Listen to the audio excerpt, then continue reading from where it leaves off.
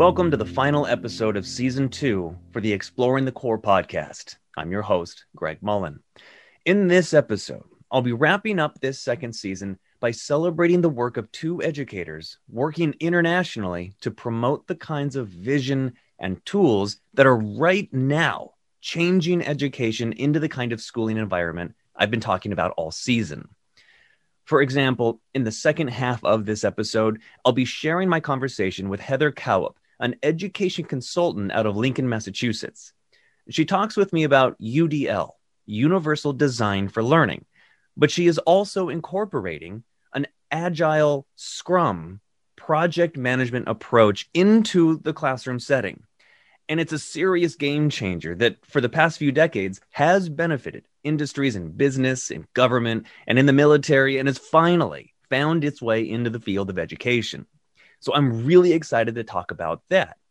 But when I return, I'll be sharing the work of Fanny Passaport, who is in France working internationally to promote a vision for education that empowers schools to adopt and adapt a more flexible teaching and learning environment. And she does this through co-constructing a kind of learning ecosystem that benefits teachers as well as their students. So stick around as I celebrate these two leaders in education who are each promoting a vision for education that not only works, but also beautifully ties together the layers of my framework for who we are and how we learn.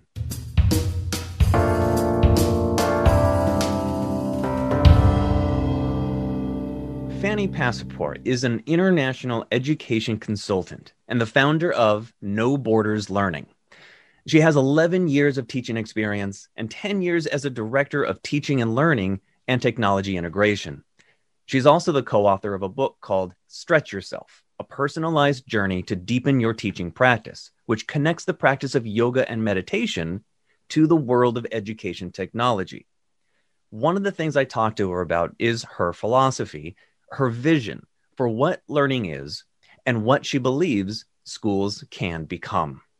I had a website for a long time called No Borders Learning, or at least that's the title of the site, if not the domain. And it was all about this idea of limitless learning or of going beyond what the system already proposes.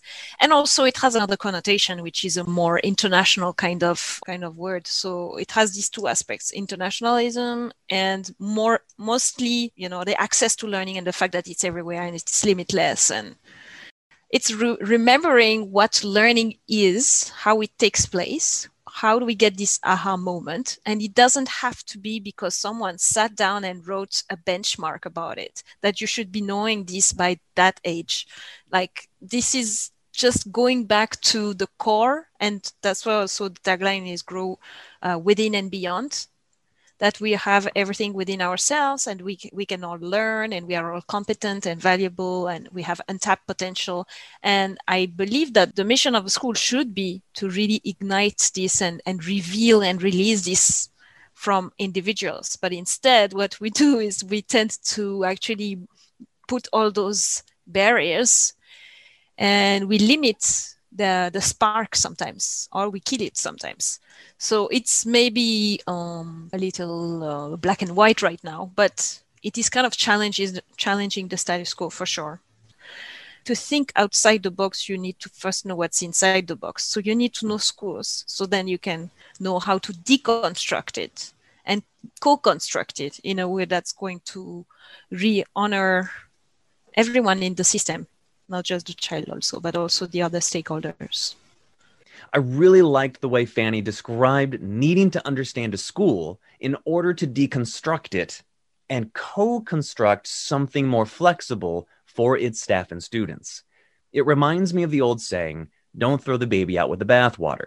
Because just as I talked about with Alexis Burgess earlier in this season, there are aspects of conventional schooling that are masterfully designed, which a smaller independent facility will inevitably struggle to develop, like the oversight and accountability that a school's front office has over the health and safety of hundreds of students on a school campus.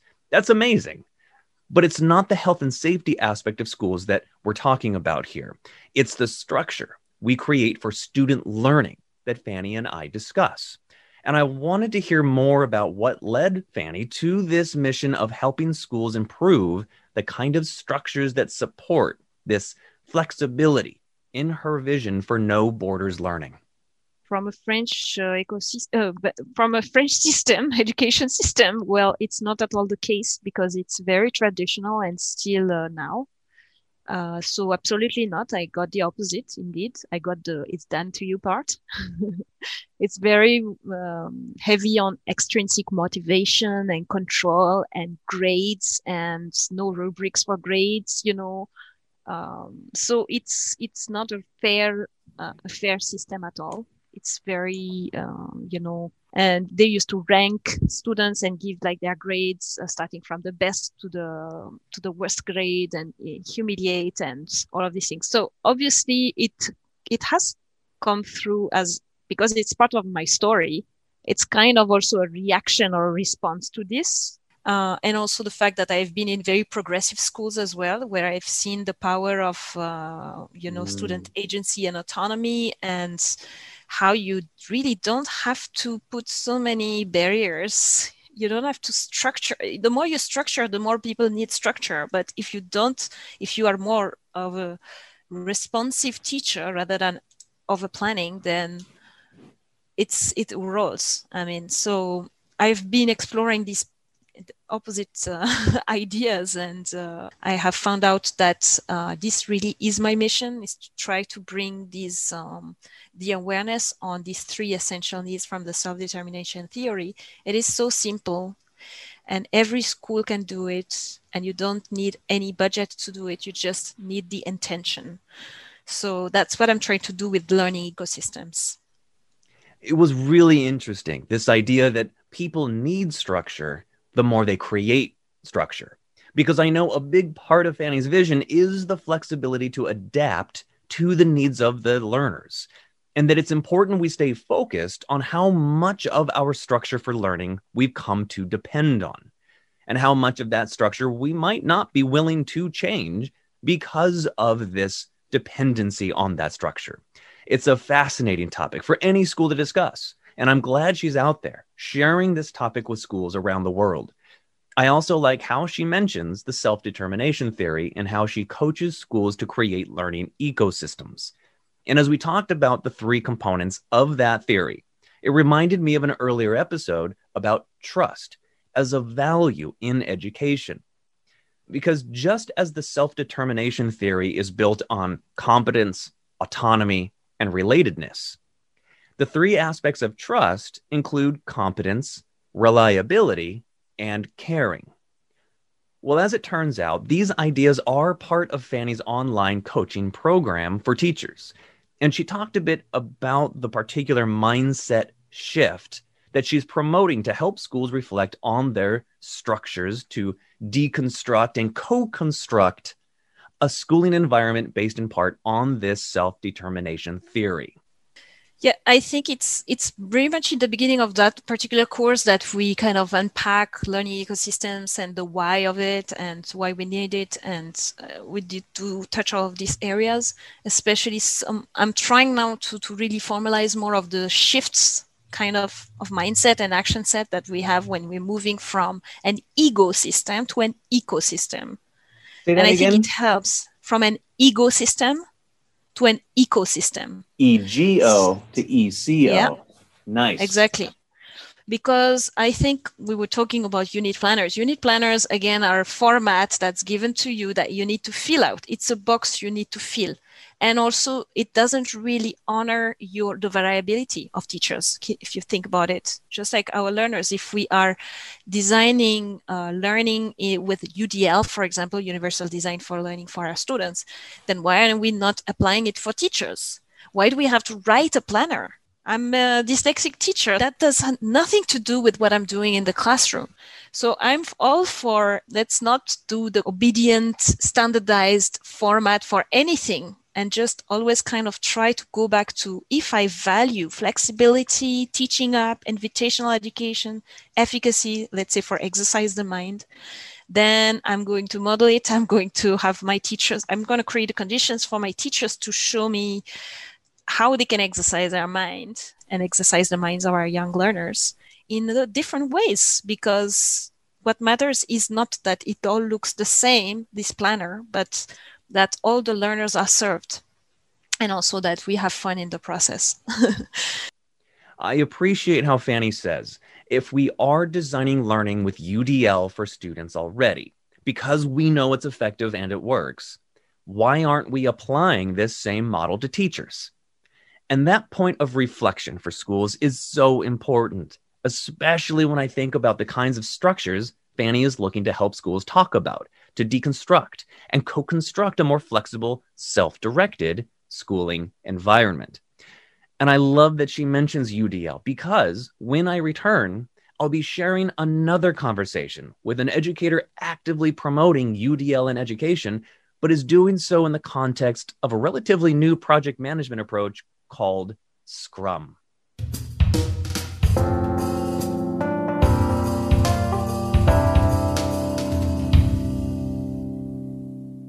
Heather Cowup is a curriculum consultant out of Lincoln, Massachusetts. She's been speaking at conferences and workshops promoting UDL, or Universal Design for Learning. Well, in my conversation with Heather, she describes UDL as being about removing barriers for learning. And I did find it fascinating how closely this aligned with my conversation with Fanny and her no borders learning perspective. But what I found most interesting about my conversation with Heather was how she kept coming back to something that I honestly hadn't heard about. And that was the connection of UDL to what's called an agile Scrum approach to classroom management. I found this connection fascinating, and as I learned more about this Scrum approach, I began to see more and more how it connects to standards-based grading, to social-emotional learning, and developing an inclusive learning environment.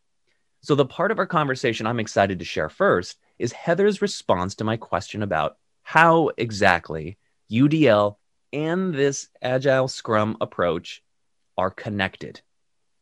So the connection to Scrum and UDL is this. UDL is about saying to all 24 children sitting in front of you, I am giving you the freedom to path yourself to the learning. I'm providing you with supports and tools. I'm providing you with guidance. I will come by and we will talk. We will vote as a class if we need to have a lecture, right? But the number one freak out every teacher I've ever talked to about UDL before they start doing it is, I can't keep track of this. And I'm responsible for every one of those 24 kids passing state tests. So I can't do that. I can't let them go in 24 directions because it's an overwhelming amount of management, individual management in a finite amount of time, depending upon the length of your class and depending on how long you have those kids. And I taught in a block scheduled school. So I had a class for 83 minutes a day for one semester. And we did a full year of academics in that one semester.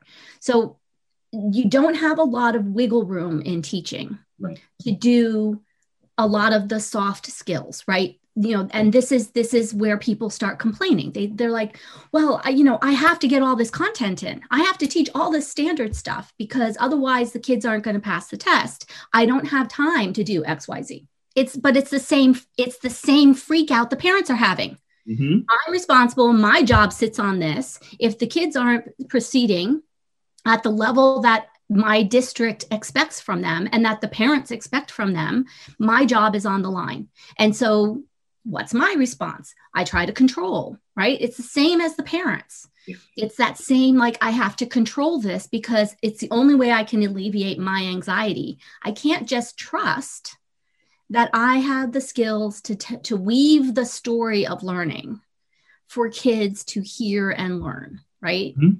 Like that I can't do that.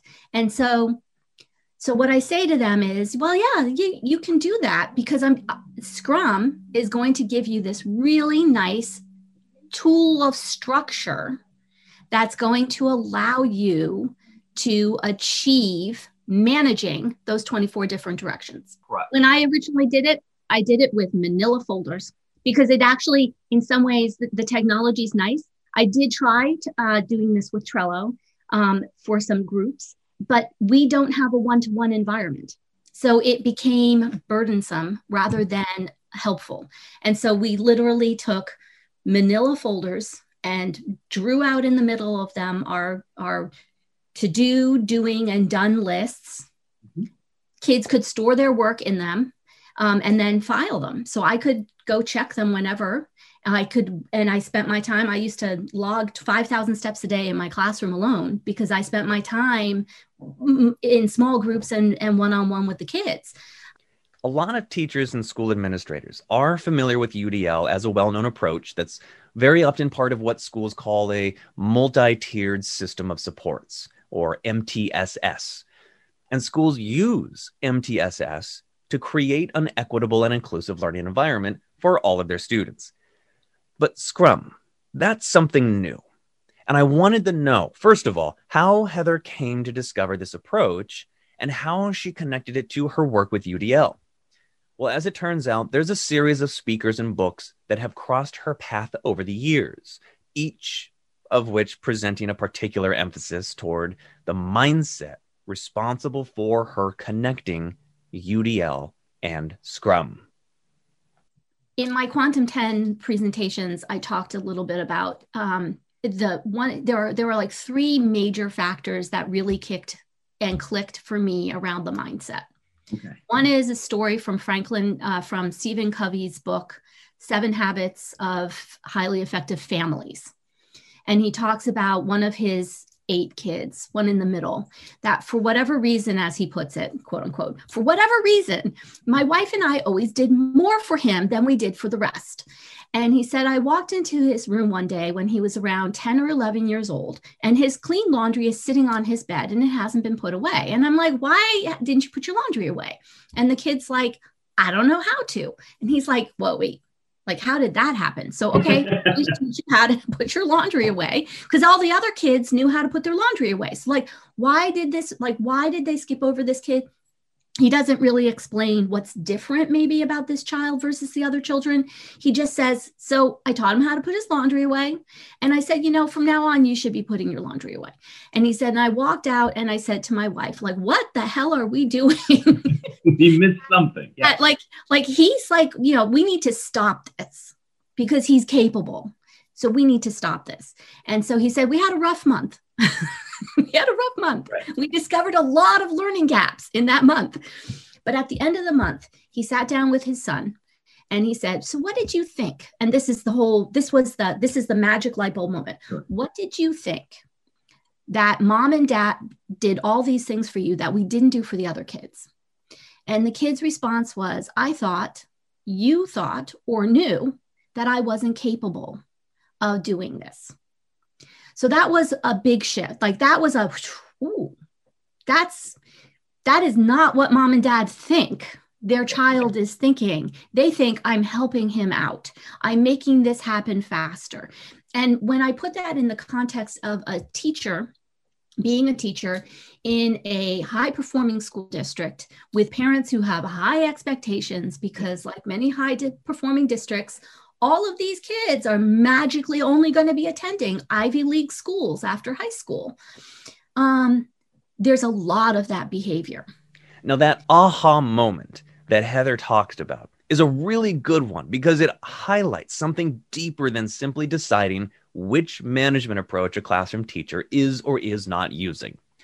It really gets at something that I actually talked a little bit about in an earlier episode with Allison Dillard about anxiety in students and how it can stem from a lack of trust, and not just in the teacher and student relationship, but the trust a student develops in themselves. Well, as Heather and I continued chatting about UDL and education, she brought up another book that highlights how anxiety is rooted in our need for autonomy as people, as well as professionals, which is hugely connected to this trust as a value, and not just in how we want students to have autonomy, but how we also want teachers and our parents and our administrators to trust each other with what is ultimately the goal of coaching students to become the kind of people who are successful in a career or college setting. And it's an idea that I think Heather does a really great job of explaining. And one of the huge things that we deal with in the school district is anxiety, intense student anxiety. And the book Indistractable by Niels Ehr talks about where does this anxiety come from? And anxiety comes in part from lack of autonomy. Right.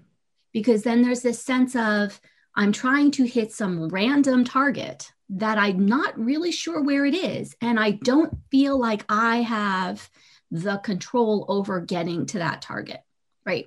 So you start putting this all together, and then you put that into UDL, and you get the mind shifts that teachers need to have. Is my role as a teacher is to support every kid figuring out how to hit the target. Because if I'm doing it for you, I'm telling you you're not capable, right? That's the Stephen Covey message. If I'm doing it for you, I'm telling you you're not capable of doing this. You can't do this independently. It's hard to put into words because people don't consider it, right? Like any communication I had with parents, I had a little blanket paragraph that I would throw in at the end that said, thank you for bringing this to my attention. I will address it with your child, and we will come up with an action plan.